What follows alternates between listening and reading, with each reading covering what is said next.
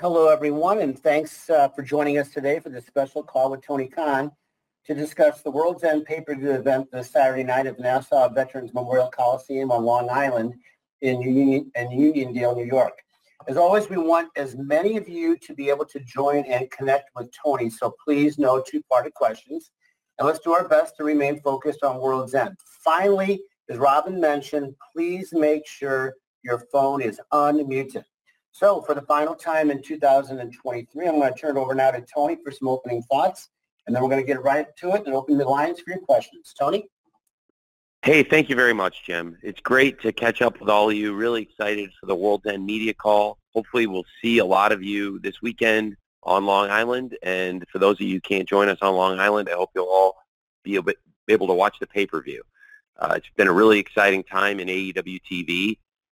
For anybody who's not already on the media call, just to help you get some more anticipation, I think this is going to be a really interesting media call. I'm very excited for it. I'm excited to break things down, really excited about the things we've been working on in AEW, and I think there's a lot of exciting things to talk about going into the future.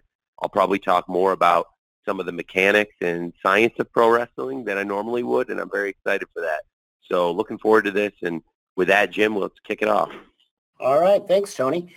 We're going to start with Phil Strum from USA Today Network. And after Phil's completed, we're going to follow Phil with Steve Fall from 10 Count. Phil, you're up. Hi, Tony. Thanks for doing this. As always, I'm looking forward to attending my first AEW pay-per-view this weekend. There's a lot of options for venues in the New York metropolitan area, and you've already had great success at the UBS Arena right down the road. I'm interested in knowing why Nassau Coliseum, which is a classic old venue, as I know as a native Long Islander and a New York Islanders fan, in its own right, was why Nassau Coliseum was chosen for this event and what went into that. Thank you. Thank you. It's a great venue.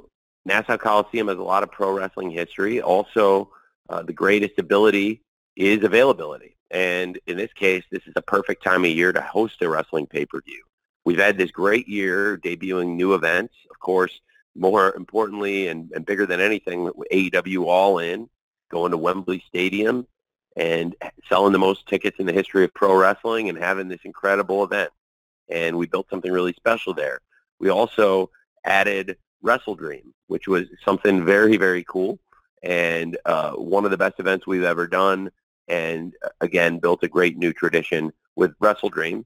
And of course, last year, Forbidden Door was a tremendous debut for us. And again, Forbidden Door this year, incredible. And each of the last 2 years, Forbidden Door arguably has been the best wrestling event of the entire year.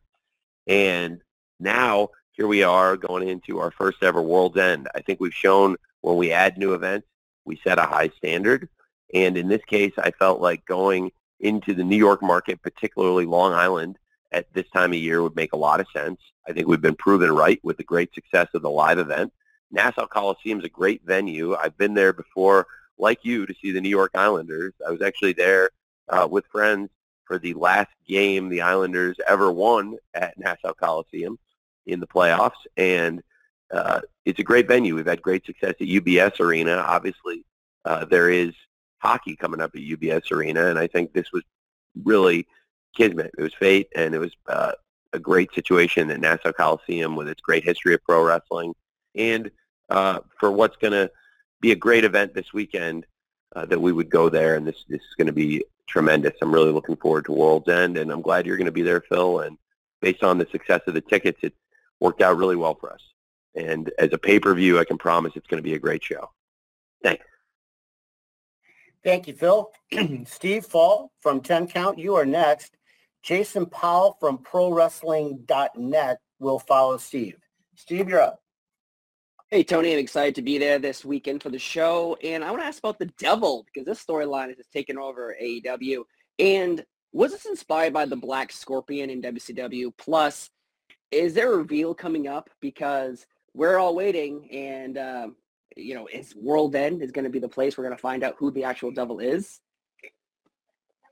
Well, it feels like we're getting close to that point, and I do expect some big revelations and big moments at World's End. it's its own idea, and it's something that I'm excited about. I do feel like it's coming close to the culmination, and it does feel like the secrets will be revealed at World's End, and I'm looking forward to it.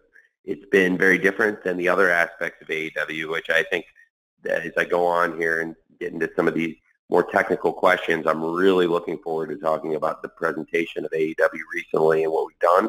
I think one aspect of it that's been really interesting and has been something to keep people hooked, and those people that want to see that kind of episodic story, it's really something that has got a lot of people talking, and I think has built a lot of interest for World's End, is the identity of the devil, and last night finding out that Samoa Joe is working with the devil, and it's MJF versus Samoa Joe, and I think that twist adds a new layer to it, knowing that Samoa Joe, of course, has been working with the devil in cahoots, but who is the devil now knows that we know it's not Samoa Joe. And very excited for the match. I think last time MJF versus Samoa Joe at Grand Slam was a great match, and now the stakes have been set, and the table is there, and we're ready for a great MJF versus Samoa Joe match with different set of stakes. Thanks, Steve. Thank you, Steve. Jason Powell from ProWrestling.net will come next, and I'm going to follow Jason with a write-in from Kimmy Sokol from the Pop Break. Jason.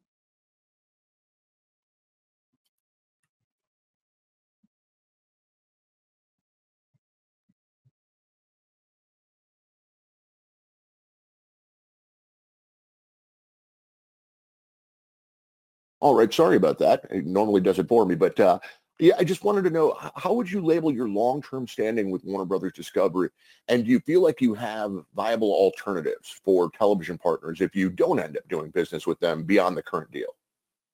Yes, it's a great question. We have a great relationship with Warner Brothers Discovery. It's amazing now. We've been talking to them for several years.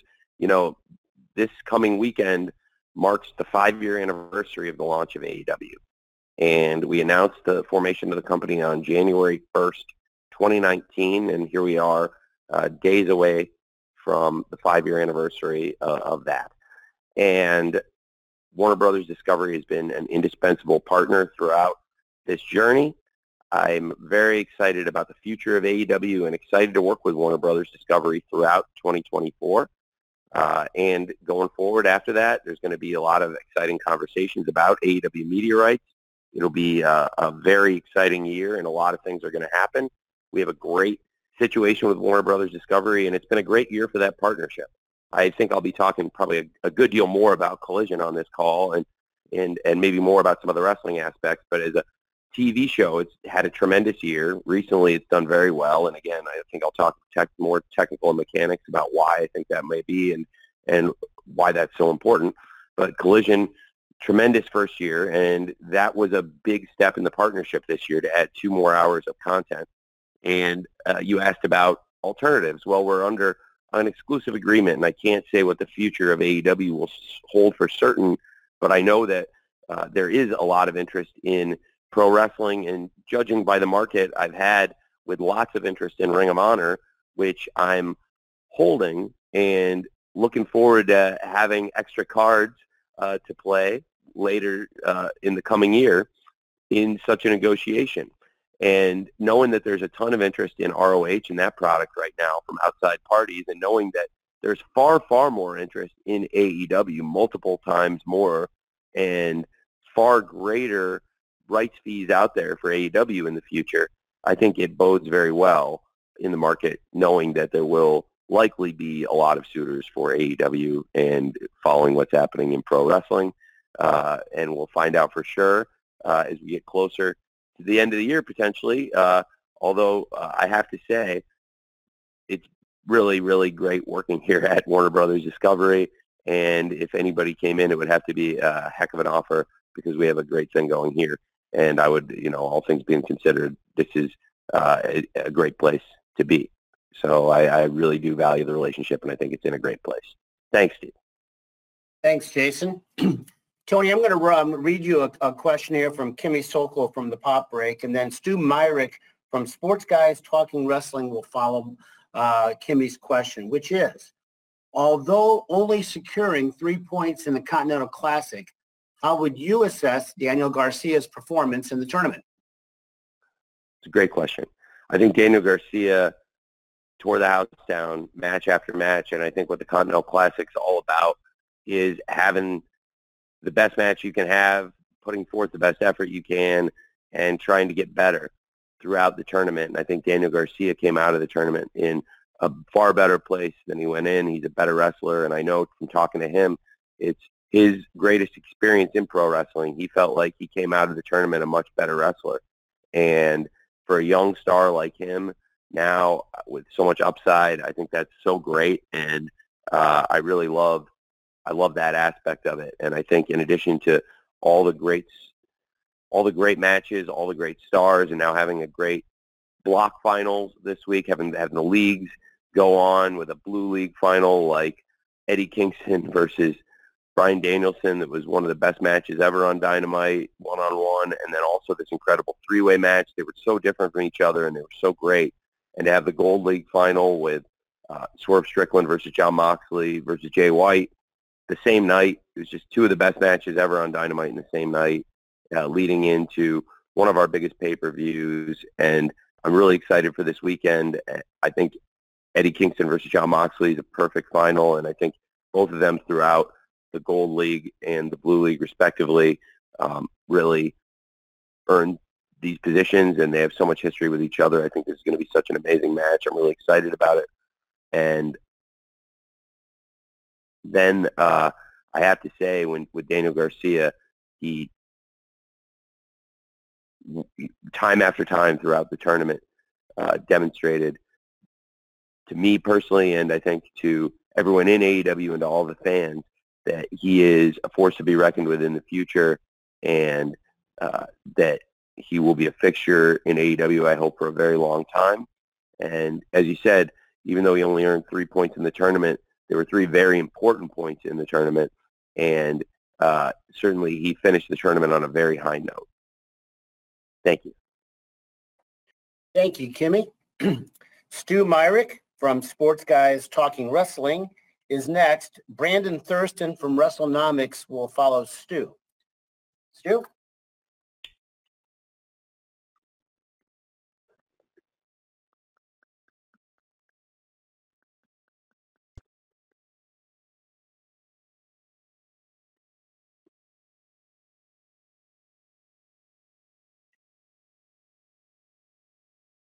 Stu, you do these all the time, man. You're on like every one of these, so. Oh, there he is. Tony, thank you so much for the time. Given the relationship between AEW and New Japan Pro Wrestling, I wanted to get your reaction to Hiroshi Tanahashi being named president of New Japan. Well, what a great question. I'm very excited about Hiroshi Tanahashi taking over as the new president of New Japan Pro Wrestling. Wishing the best to Obari-san. Mr. Obari has been a great president. We ushered in the Forbidden Door partnership under his management, and I will always value his contributions. New Japan Pro Wrestling has become such a great international partner for us, and domestically too. We love working with them all over the world. And given all of our entanglements, I think it makes so much sense to have somebody that AEW has a very close working relationship with, and somebody in particular that is respected throughout the New Japan locker room and every wrestling locker room in the planet.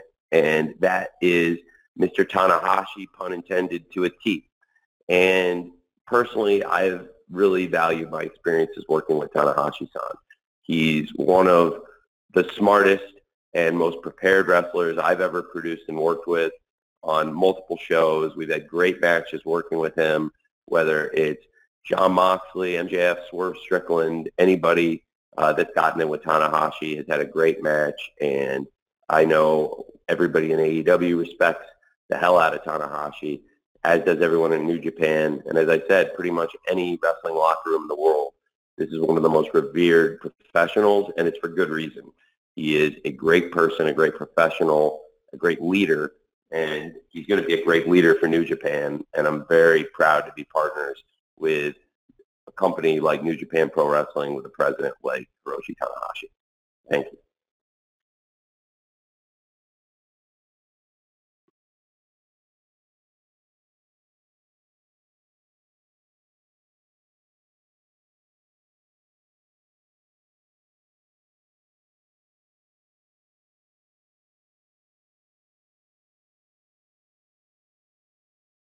I'm back. Sorry. I apologize. All good, Jim. It was such a good answer about Tanahashi. I thought it was like such a mic drop moment that I thought you were really taken aback by how good the I was answer taken aback. I was.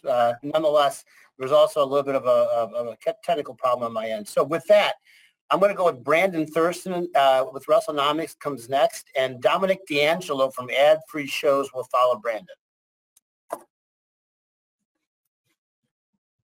Hi, Tony. Thanks as always for your time. With the year coming to an end, I wanted to ask you about TV ratings for AEW. Dynamite TV ratings and Rampage ratings were down on average in all 4 quarters this year from their ratings in 2022. So I was wondering what your thoughts are on what the biggest reasons are for that change. I think the Dynamite rating in particular held up very well relative to cable. And in fact, I think the Dynamite is year over year, isn't Dynamite pretty similar to Raw this quarter? Give them a couple percent at most in terms of the year over year. With that, Brandon, by the way, you can unmute Brandon if you want to, because I'll gladly. Dynamite is down in Q4 in total viewership 10%, and Raw is down 8%. So like I said, it's within a couple, it's basically very similar year over year, you would say, Dynamite and Raw this quarter? In this quarter, yeah. But in the demo, I do think it's been very similar, and I think it's cable in general is down. Obviously, those are the big cable products of both companies year over year historically. I know it's AEW. We've only been around 5 years, but that has kind of been our flagship show since the beginning. So, you say Raw is down 8% and Dynamite's down 10%. I think I was, and I had that off the top of my head pretty much.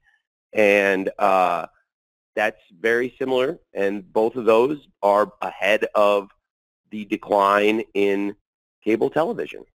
Cable television is down a lot more than 10% year over year. And both of us at Raw at down 8% and Dynamite down 10% are beating the hell out of gravity. And both of us are looking at a big pay raise this year for Dynamite and Raw. And Raw, having made $265 million a year last year, for them to get a pay raise, that's going to be a really big number for them. And for us, it's a lot of money too. Frankly, I think it's crazy with sports economics. You talk about these numbers and it's like, like $50 million wasn't a lot of money. It was a lot of money. We've been getting paid year over year for Dynamite, and it's going to be a lot more for us going forward. Both shows are probably due for a big rights fee increase, and frankly, percentage-wise, especially Dynamite, because of where we started and how we performed. So again, those numbers, and it's, by the way, I notice people talk about the Dynamite one a lot, but 8 and 10%, pretty similar numbers there. You don't hear people talk about the 8% as much, do you?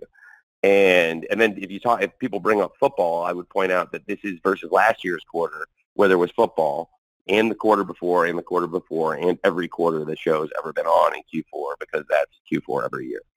And I do have some points talking about football, though. When I get to the collision ratings, there's no year-over-year collision ratings history.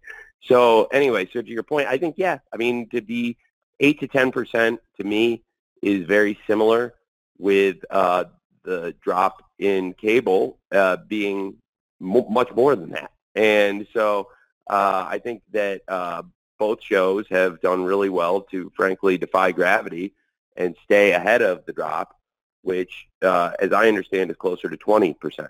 And again, Brandon, if you guys, I'm happy to and Brandon, I assume I will see you at the Scrum also. So, and I will, and I would, very, very glad to talk, numbers and stuff, and have like kind of a back and forth on some of these things, because I think you're very, very intelligent, articulate, and one of the best read and best researched people on this particular subject, and I could learn something from you about it. But I think it's fair to say, and thanks Jim for letting Brandon jump back in and unmuting him, because I wanted to to get that, because I was thinking that was about right off the top of my head. Those were the numbers I was thinking were about 8 to 10%.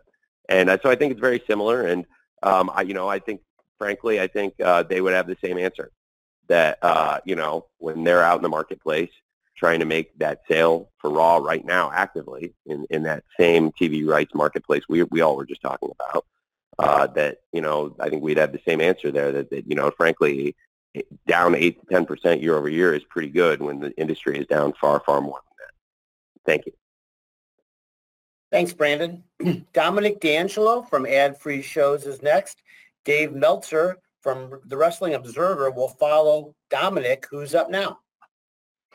Hey, Tony, can you hear me okay? Yeah.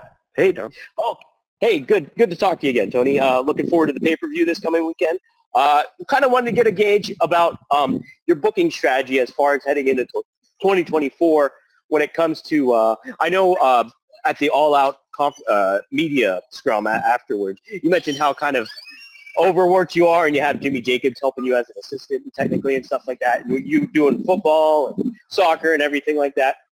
Kind of curious if you've reconsidered getting more of a booking team in order and seeing maybe how to delegate some more creative stuff to people behind the scenes a little bit. It's a great question. I mean, we have a great group of people right now in my office. Just as an example, yesterday you had a great group with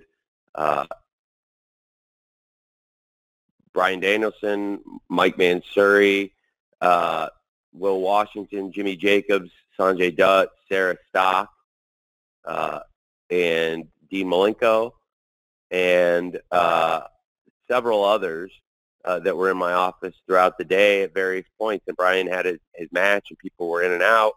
I think everybody had great points, and there were a number of other people. But I did come in with a lot of it, and I think we've been on an incredible run of shows. And this is a great, this wasn't quite the setup I was looking for, so I'll see if I still get it. But I'm very excited to talk about the science of the booking. And I think, in particular, recently we've had some of our best shows we've ever done.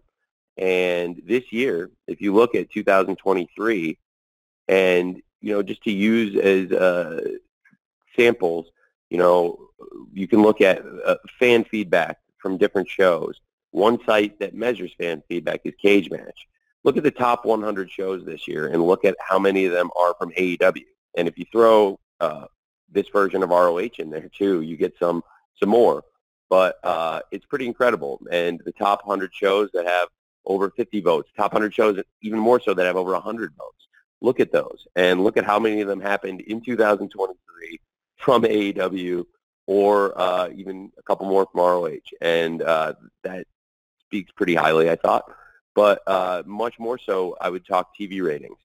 And I'm really excited about the lift in collision ratings we've seen as the competition has continued to increase. We've seen historically that nothing takes a toll on wrestling ratings more so than the most powerful media empire in the world, that is the National Football League.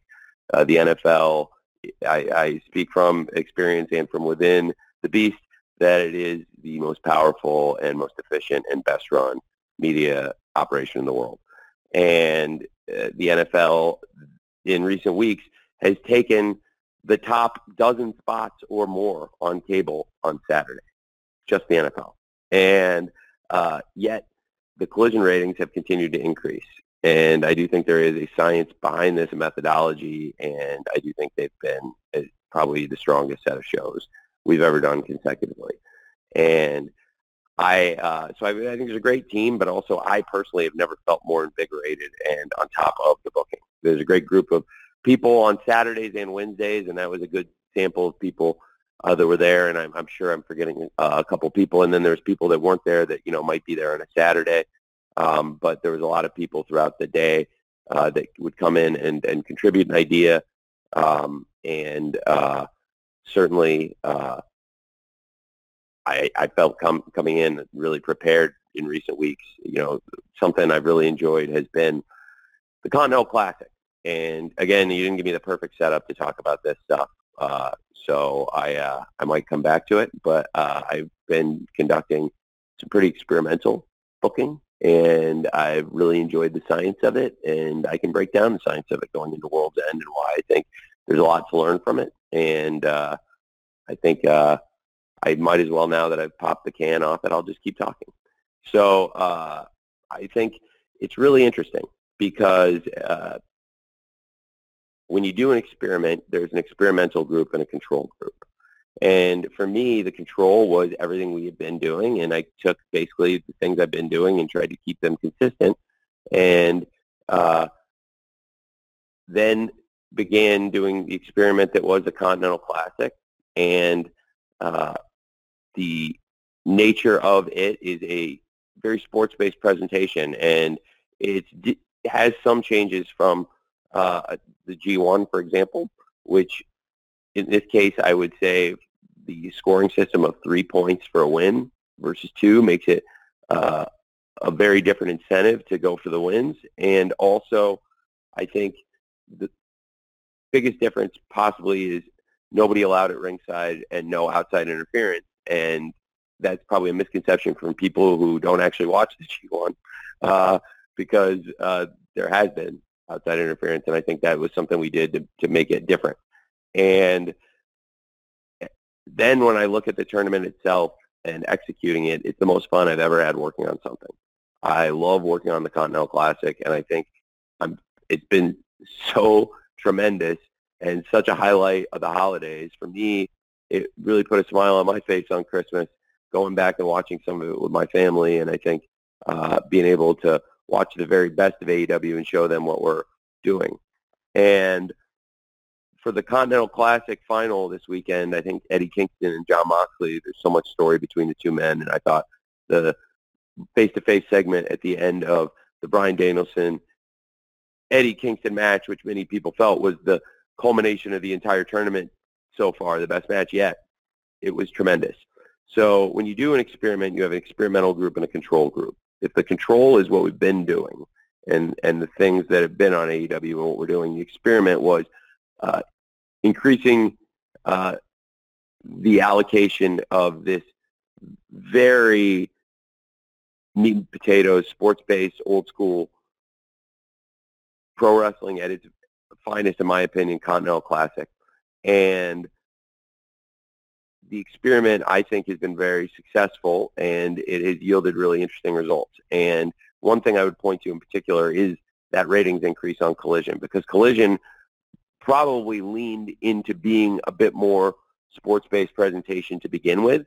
And now with the additional Continental Classic content, I think what we've been able to do and what I focused on with the booking of Collision, that I think has probably been the best set of shows we've ever had and has really yielded positive, tangible results on paper that I can show now with the ratings increases in the recent weeks, despite the competition getting much harder, because there is, unlike other shows, there's no history of Collision, not only year over year because this is the first year, but then there's no history of Collision versus the NFL. So you can't really go back and look at what the NFL has done to Collision before, because there's never been Saturday NFL competition versus Collision in this being the first year. What we've seen is we were able to boost the ratings against the toughest competition of the year, which, if you look at the history of the NFL and wrestling, that's really hard to do. That's how good these shows were. That's how successful this experiment was. That's how strongly I feel about what we've done with the Continental Classic. And going forward, will this affect the presentation, and will I book the shows more sports-based presentation and accept the fan feedback, which is very tangible and real? Yes, absolutely. And that is why this has been such a great experiment. And the results are there. They are tangible.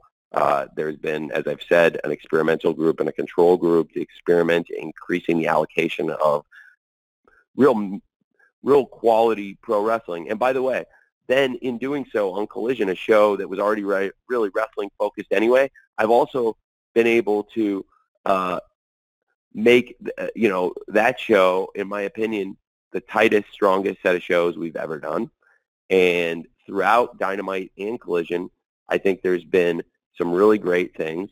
There's great storytelling outside of the Continental Classic. I'm really excited about the world title matches. I think for people, that it really want to see larger-than-life characters, there's great things to be said for what's happening with the Devil. Certainly Samoa Joe and MJF are two of the greatest wrestlers in the world, and I think to have a world title match like MJF versus Samoa Joe and for them to be able to tell a story, I think it's really exciting, and that is lived outside of this great sports-based presentation we've done, and certainly time with Toni Storm has built herself into an amazing character. I've loved working on it. You know, it feels like a lifetime ago, and honestly, it was a really long time ago. It was right before I first started talking to Mariah, and it took a long time to get her visa done. So this is many, many months ago. I first went to Toni Storm and talked to her about a changing character and watching some films from the 50s, and she sunk her teeth into it more than anybody's ever sunk their teeth into something. She talk about a perfect fit for somebody, and she has taken the ball and run with it unlike anyone I've ever seen. And Timeless Toni Storm has been amazing, but she really, when you look back at AEW now and what I'm talking about, you know, somebody who has had some of the best matches, and certainly to get the best pro wrestling week to week, I think somebody that can go out there and from the very first Dynamite not only have great matches, but we've also seen somebody that delivers ratings is Riho. So I think it's a very fascinating matchup, in particular with, you know, of course, by design, Riho got taken out by Ruby, Saraya, and Toni, and has come back for revenge, and she's gotten revenge on Ruby and Saraya. And I joke to all the women, I think this really reminds me of Kill Bill, because it's like they all put this woman down, and she's come back for revenge, and this group, they don't even like each other, the individual people anymore. Like, you know, Tony's not even friends with them anymore, and they're fighting with each other. And like, yet they all have that in common, that, you know, Rio is coming for all of them.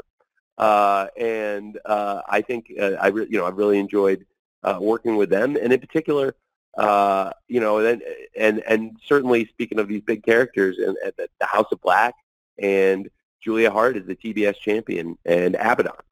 So there's a lot of interesting things going on outside of the Continental Classic, and the focus on women's wrestling is very by design. I've been really trying to put an emphasis on more stories, and because everybody's been stepping up, and it's time, and we have a great group that I've been trying to build, and we've had a lot of injuries. You know, it's really challenging for a wrestling promotion. It doesn't get talked about enough.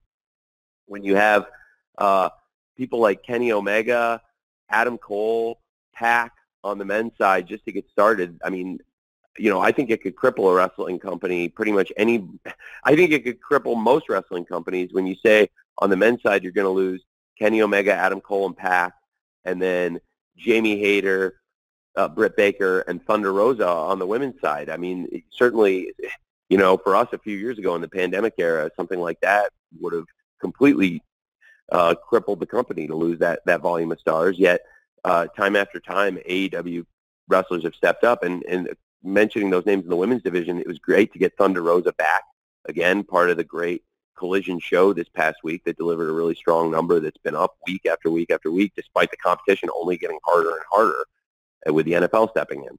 And the women's division has really leveled up, and I'm really excited about what they're doing. And so there's just a lot of things going on. So to answer your question, I feel like more all over it than ever. I think the experiments we've been doing are working, and I have a better sense of where to go and what to do going into 2024 than I ever have before. Thank you. Thank you very much, Dominic. Dave Meltzer from the Wrestling Observer is next. Amy Nemedy from WrestleJoy will follow Dave. Dave, you're up.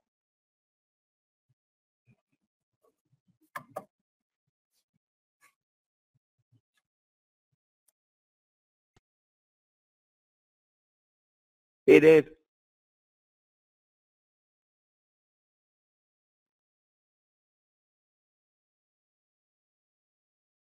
Well, again, maybe I've stunned Dave with the depth of my answer there, but it was. Let's try Amy. Okay, I'm here. Are you there? Okay. Hey, Dave. Yeah, Tony, I just wanted to ask you, you know, there's been several key people who have either left or are leaving the company, you know, when it comes to actually the end of this week, I think, with Dana Massey and Raphael Morphy and QT.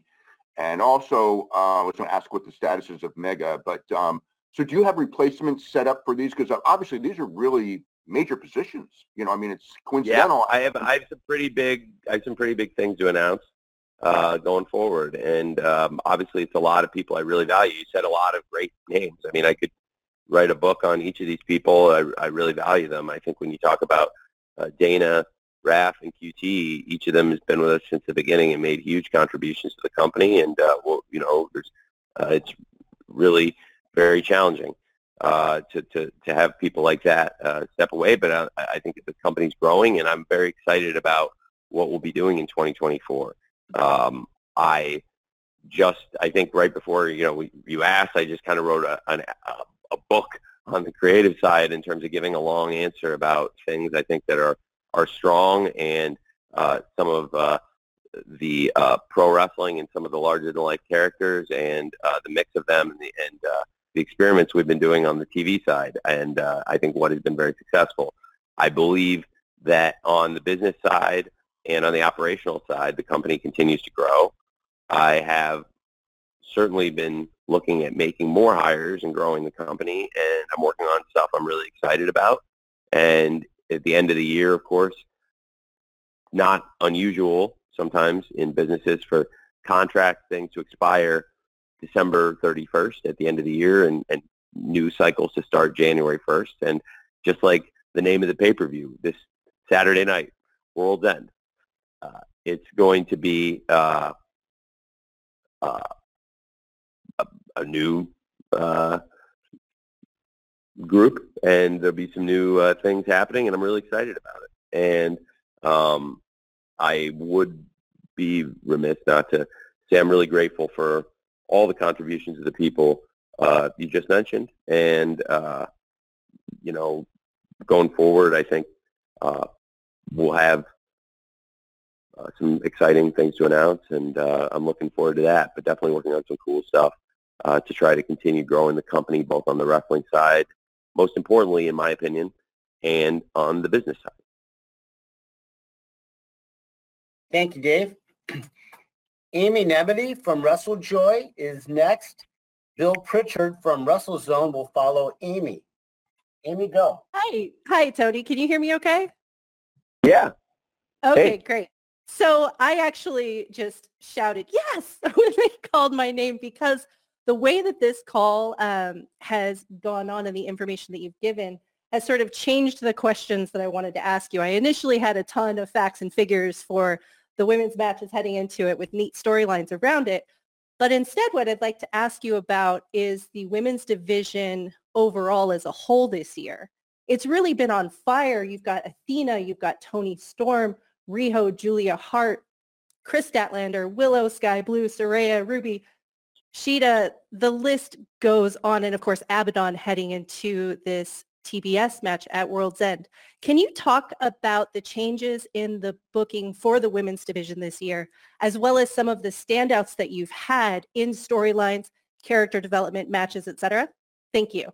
Yeah, thank you. Thank you very much, Amy. I hope I don't reiterate or run over any of the same things I was just talking about, because as I said, I was just complimenting some of that work moments ago, and I feel really strongly about the work that the women are doing. We just recently had ROH Final Battle, where Athena and Billy Starks tore the house down, and time after time, Athena's done that on pay-per-view. Athena in Ring of Honor has been a great wrestler, great champion, and it's somebody who's capable of having great matches in any promotion in the world, and somebody I feel really, really strongly about. And then Billy Starks, of course, has had this amazing rise as an 18-year-old, now 19-year-old star. And I think Billy Starks is somebody who has achieved so much in a really quick time, and really love the work I've done with them and the work they've done together on ROH. And then talking about AEW and focusing on this Saturday, World's End, really very proud of timeless Toni Storm, and as I said, to have somebody that has become a great champion and is a great wrestler, but has also quickly become one of my personal favorite characters on television, and I think it's a true statistic that AEW fans have very desirable demographics in terms of being above the median TV viewer in terms of income and often various demographics that are desirable to advertisers.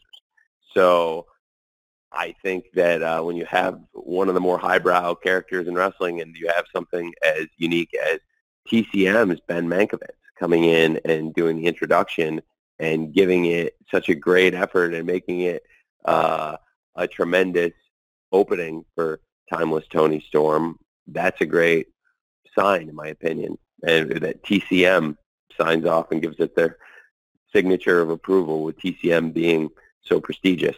And of course, I mentioned Rio coming back has always been a great wrestler for us. And whenever Rio is in America and available to wrestle, I want to work her into the stories. And it was also why I felt strongly about the Outcast at the time being the one to take out Rio, so that by when Tony had her transformation into Timeless Tony Storm, we could have this great championship match, and Rio would be back for revenge against Timeless Tony Storm to have this awesome match, because Rio is somebody that has delivered at the box office for us time after time and always has great matches, and the crowd is behind. You heard that at Dynamite with the crowd chanting Rio, Rio. And then talking about Julia Hart and Abaddon, what a great TBS championship match. I think Julia Hart has become one of the most interesting champions in wrestling, and I'm very excited this Saturday about her match with Abaddon. And when it comes to Abaddon, they've come back to AEW in much better condition and become a great part of the show. And I was really excited about their segment. I thought it was a great way going into the pay-per-view to add some additional momentum into Abaddon Julia Hart, which has been building for weeks and is a very exciting story. People are, like I said, excited to see Abaddon again. They've come back to AEW in great condition, and it's somebody with a lot of potential. And I think Abaddon would be a great TBS champion, and they'll be facing a great TBS champion in Julia Hart, who has stepped up and done so well in the spot so far. And that's a match I'm really excited about. And then speaking of Julia Hart, it's something to keep an eye on now with Julia Hart's budding relationship with Sky Blue, which has been building for months. That story has been something to follow. That's in a great place. And then, of course, that all led to an exciting return also for Thunder Rosa, stepping out of the commentary desk, returning to the ring. So there's so many exciting things happening. And you mentioned some of the other great stars, Saraya and Ruby. Interesting to follow what's next for them. And Harley, maybe they're taking on a personal assistant. A lot of other great stars in the division, former world champions like Hikaru Shida and Nyla Rose, and a lot of other great wrestlers. And last night I thought Chris Statlander, Sky Blue was an excellent match. Chris Statlander, really excited about her. She's been a great TBS champion. And now something to follow, I think, is Chris Statlander and Willow. I think they are great friends, and I think that would be a great one-on-one match to see. And then I think Willow in particular has had an amazing year, winning the Owen Hart Foundation tournament, and had a great match with Athena, tore the house down. And then we've seen Willow also tear the house down recently, speaking of Willow and Chris Statlander, against Mercedes and Diamante on Collision in the street fight. So many great names, so many great fights happening in the women's division, which is in, I think, the strongest place it's been. And imagine how much better it's going to get, because I plan to be very active in free agency, and we have great names coming back like Dr. Britt Baker, DMD, and Jamie Hayter, great world champion who was the top star in the division at the time she was injured, and certainly going back to Wembley Stadium, London this year. That's going to be so huge for us, potentially getting Jamie Hayter back in the division, which I believe right now is in the strongest place it's ever been. And when we get those big stars back, and if I am as active in free agency as I have the ability to be, then I think things could get really exciting. Thank you. Thank you, Amy. Bill Pritchard, from WrestleZone is next, and he will be followed by Amir Rahman from Power 88.1 FM in Vegas. Phil. Hey, Tony, how are you? Doing great. I'm excited for the pay-per-view. How are you? I'm equally as excited. I had a question about Kenny Omega. Obviously, the injury impacted the tag match that it looked like it was building to. Can you speak to how much it had an impact on the rest of the card and if it moved up Sammy Guevara's return at all? It affected a lot of things. It affected a lot of stuff. When you lose a star like Kenny Omega, the dominoes start to drop, and that's a great question, and it's something people don't think about as much, that when there's an effect on things that can affect people all over the show in different places. So I think that's very intuitive, and Sammy is somebody we're really excited about, and of course Sammy has a great history to mine, and there's always something to be said for having a huge star like Sammy Guevara returning from injury, and we've got so much to celebrate with Ty and Sammy and the birth of Luna, and very excited for them. And when it comes to Kenny Omega, I think your instincts are tremendous. It does change things a lot, and what I'm excited about is how strong the card is and how many great things there are when you look at a pay-per-view that has,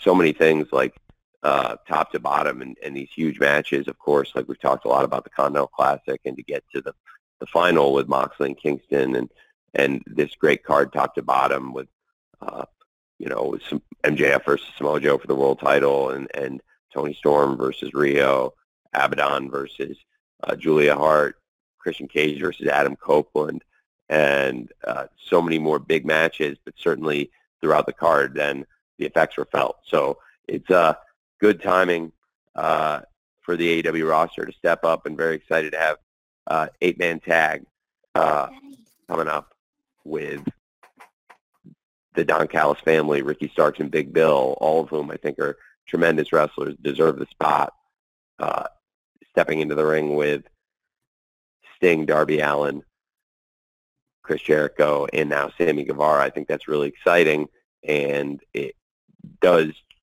it is something that obviously was impacted, because originally we had planned for Chris Jericho to team with Kenny Omega versus Starks and Big Bill, but with Kenny Omega not there, I don't think, frankly, you're not going to try and put anybody to fill Kenny Omega's shoes. Nobody can do that. There's only one Kenny Omega. And so I thought the right thing to do would be to change the card and rebuild things and try to do something to cover it in an exciting way. And instead of one partner for Chris Jericho with Kenny Omega, he's got 3 partners with the band he's teamed with and been with since the very first episode of Dynamite, the longest continuous partnership that's formed since that first episode probably would be Chris Jericho and Sammy Guevara until this year. And, of course, with Don's family kind of casting Sammy aside, forgetting about him, not really, showing the love to him and his family, and casting him out, and made sense to me that he would be somebody who could be a great partner for Chris, but also instead of just trying to go to right into a tag match, which to me, like I said, I would never try to just put somebody into a like for like replacement, because there is no like for like replacement for a Kenny Omega. Best thing to do to me is to not have Sammy, but also to bring in Darby and, of course, Sting, and now get more people involved. But also this can be a great moment for the fans in New York, because this will be for a lot of fans in the state of New York. This will be the last chance to see Sting. So I'm very excited about that.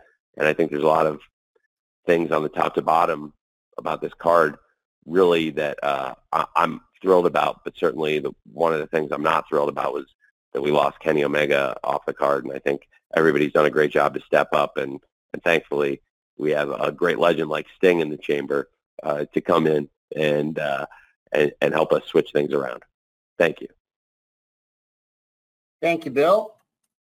Amir Rahman from Power 88.1 FM in Las Vegas is next, to be followed by Chris Mueller from the Bleacher Report. Amir.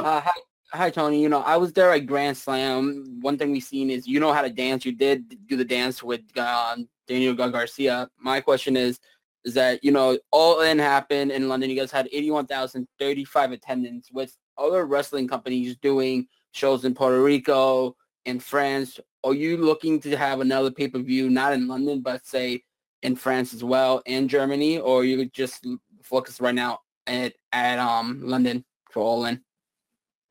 Well, we're very focused on London for All In, and I think it's really important to have the attendance from fans all over Europe. And you mentioned France and Germany, and we had many fans from France and Germany. I talked to them. Not every single one I wasn't able to speak to, but I talked to a lot of them around that weekend around Wembley. And there were people from all over the world, including a lot of the great European fans who came to Wembley Stadium, which is, in my opinion, the mecca of sport. And it's certainly a very exciting opportunity for AEW to visit France and Germany and do shows and tour. I think it's important for us to also represent to everybody what it meant to us to have fans from all over the world attending at Wembley Stadium and what the multi-million-dollar gates represent. We had a gate of $10 million for this event, and it gets lost in perspective sometimes, but it's such an important milestone in wrestling to do a $1 million gate. To do a $10 million gate, it's 10 $1 million gates in one night. It's 50 $200,000 gates in one night. And the $200,000 gate's a pretty good house. It looks good on TV. It's a good crowd. And so I think it's pretty historic what we've been able to do in London, and now to go back again and have All In 2024 be in such a great place now and have ballpark 5 million in tickets already for an event that is, still 8 months away. It's pretty cool. And tickets continue to sell, and the excitement continues to build for AEW All In Wembley Stadium. I think eyes of the pay-per-view world this weekend are going to be on AEW Worlds End, and certainly we'll keep advertising, pushing London Wembley Stadium. And to us, it's really important to have the support of the fans from France and Germany. Certainly, they are great markets for us to tour and try to take that next step potentially in the future.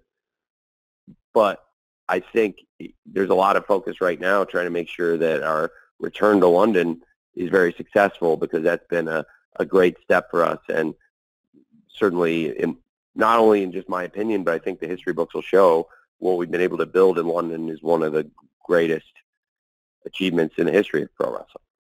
Thank you. Thank you, Amir. Okay, with the 5 minutes we have remaining, we've got Chris Mueller from Bleacher Report, and we're going to end it with Jim Varsalone from the Miami Herald. Chris?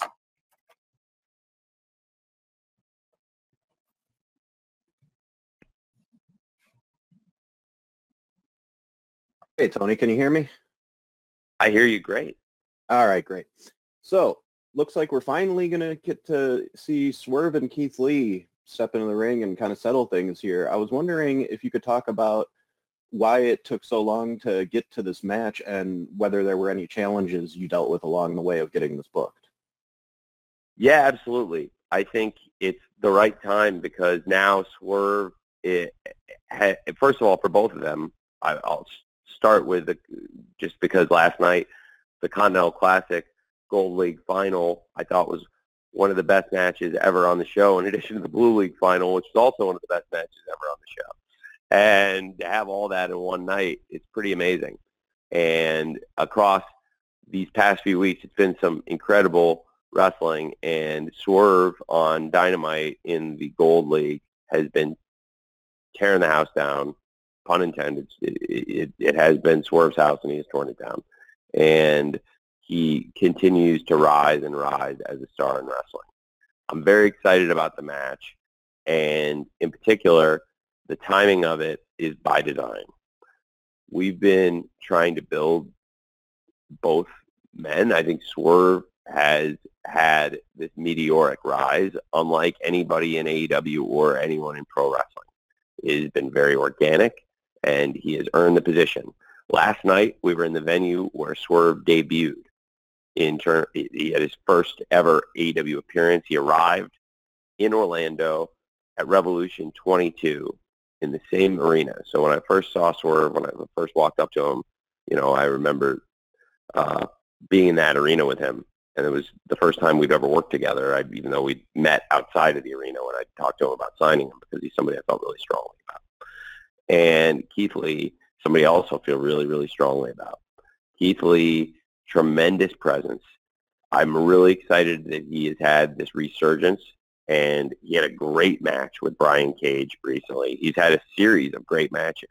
I've been so enthusiastic about AEW Collision, and Keith Lee being presented regularly on Collision is something I love, and something that has been very successful for the show when you look at, as I mentioned, the great ratings growth we've had and the great success of Collision in recent weeks, rising in the ratings despite the competition getting undisputedly tougher and tougher with the specter of the National Football League appearing.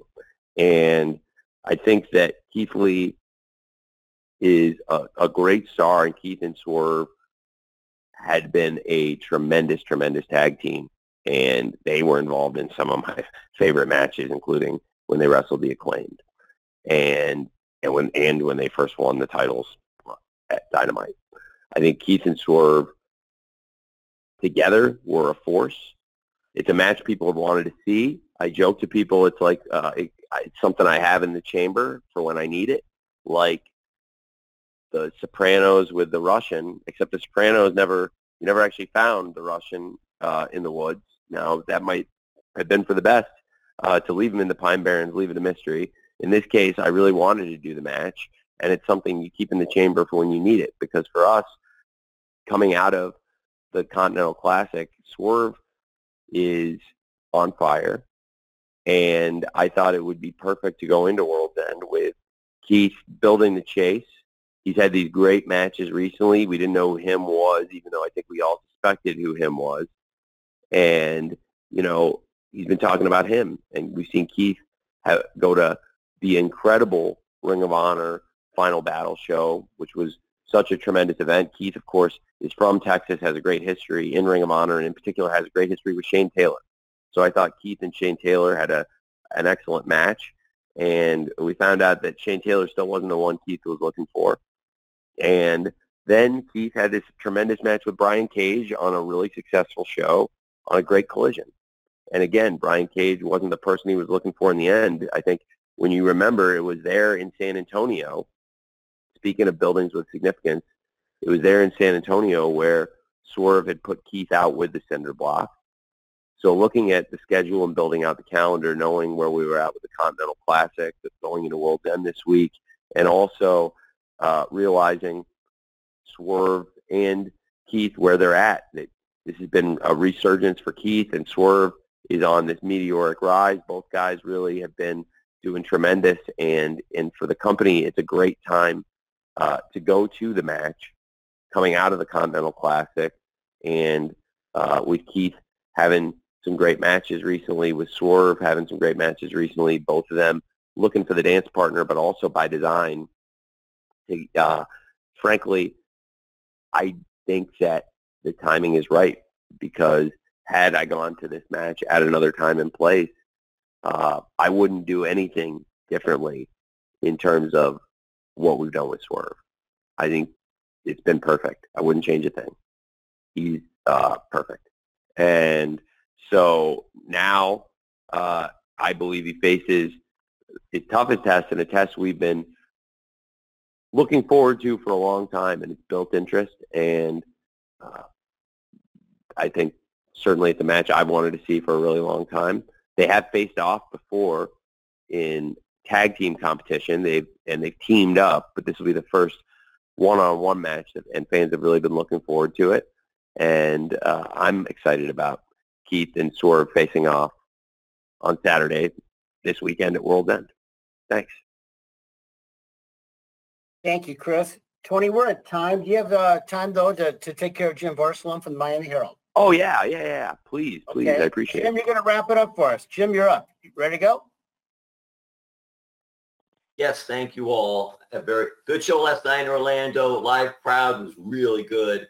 I want to ask, you mentioned Continental Classic, obviously, big thing at World's End. And I'm curious, with the success that you've talked about with it, and even some of the ratings numbers with it, is this something now that you'll look at, hey, let's try this with a women's Continental Classic? Well, absolutely. I think there's different types of presentation. I think I've talked a lot on this call about why I think the Continental Classic has been a great presentation, and also why a lot of reasons why a lot of our top women have really stepped up, and we're having a lot of great success recently. And I think there's been a lot of folks that have tried to put on our women's wrestling and focusing on the biggest strengths of the people in the division. And, you know, working in the NFL, where you see this week to week scheming in games and people trying to focus on what the strengths of their players are and focusing on the weaknesses of their opponents. And I believe it's a really important thing to do. And I think for this, focusing on the strengths of our wrestlers and the strengths of our wrestling program, the Continental Classic has been a huge success. And I think we've had a lot of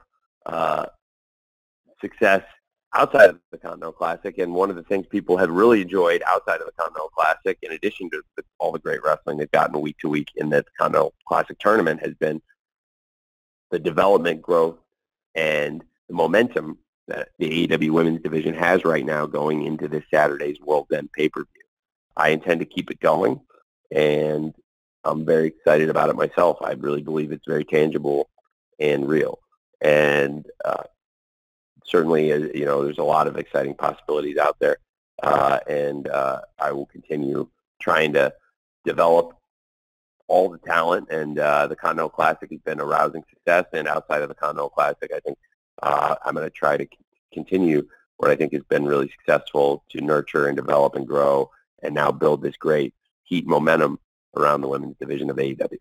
Thank you, Jim. Thank you, Jim. Tony, we are at time. Do you have any closing thoughts? Thank you, Jim. Yes, I really appreciate all of you very much. Coming to the end of the year, this is the first time we've done this, the holiday week. I appreciate everybody joining us during the holiday week. This is a special time of the year. I wanted to add a wrestling show, even though for some of us it means more work.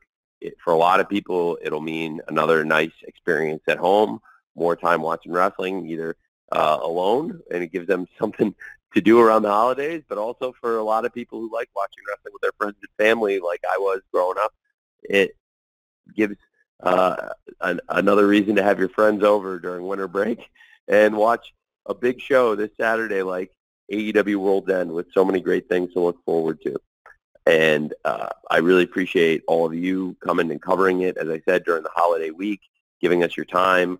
I hope this was somewhat enlightening. And for anybody I did not get to, I tried to answer as many as I could and stay with you here and give good answers whenever possible. And I think that your questions, I really appreciated you all being here and asking such great questions. And if there's anybody I didn't get to who's available, I'd love to see you at World's End, and I'll stay as long as I can, try to answer everybody's questions for everybody who comes to the event. And again, very grateful, and I hope for all of you celebrated. You had a great Christmas. I know I really enjoyed it at home with my family, and I hope all of you had a great holiday season, and wish you all a Happy New Year, and hopefully see a lot of you this weekend at AEW World's End on Saturday on Long Island. Thank you very much. All right. Thanks, Tony. And thank you to everyone. We're now at the end of our time. So per custom, we'll be distributing an audio recording to all attendees. So we'll be looking for that very shortly. Again, we thank you for being part of today's call and for your interest and commitment to professional wrestling all through the year. We're looking forward to you joining us on Long Island for World's End this Saturday night, as well as at AEW events throughout the new year ahead. So with that, happy holidays and best wishes to you and all of yours in 2024 and beyond. Thank you.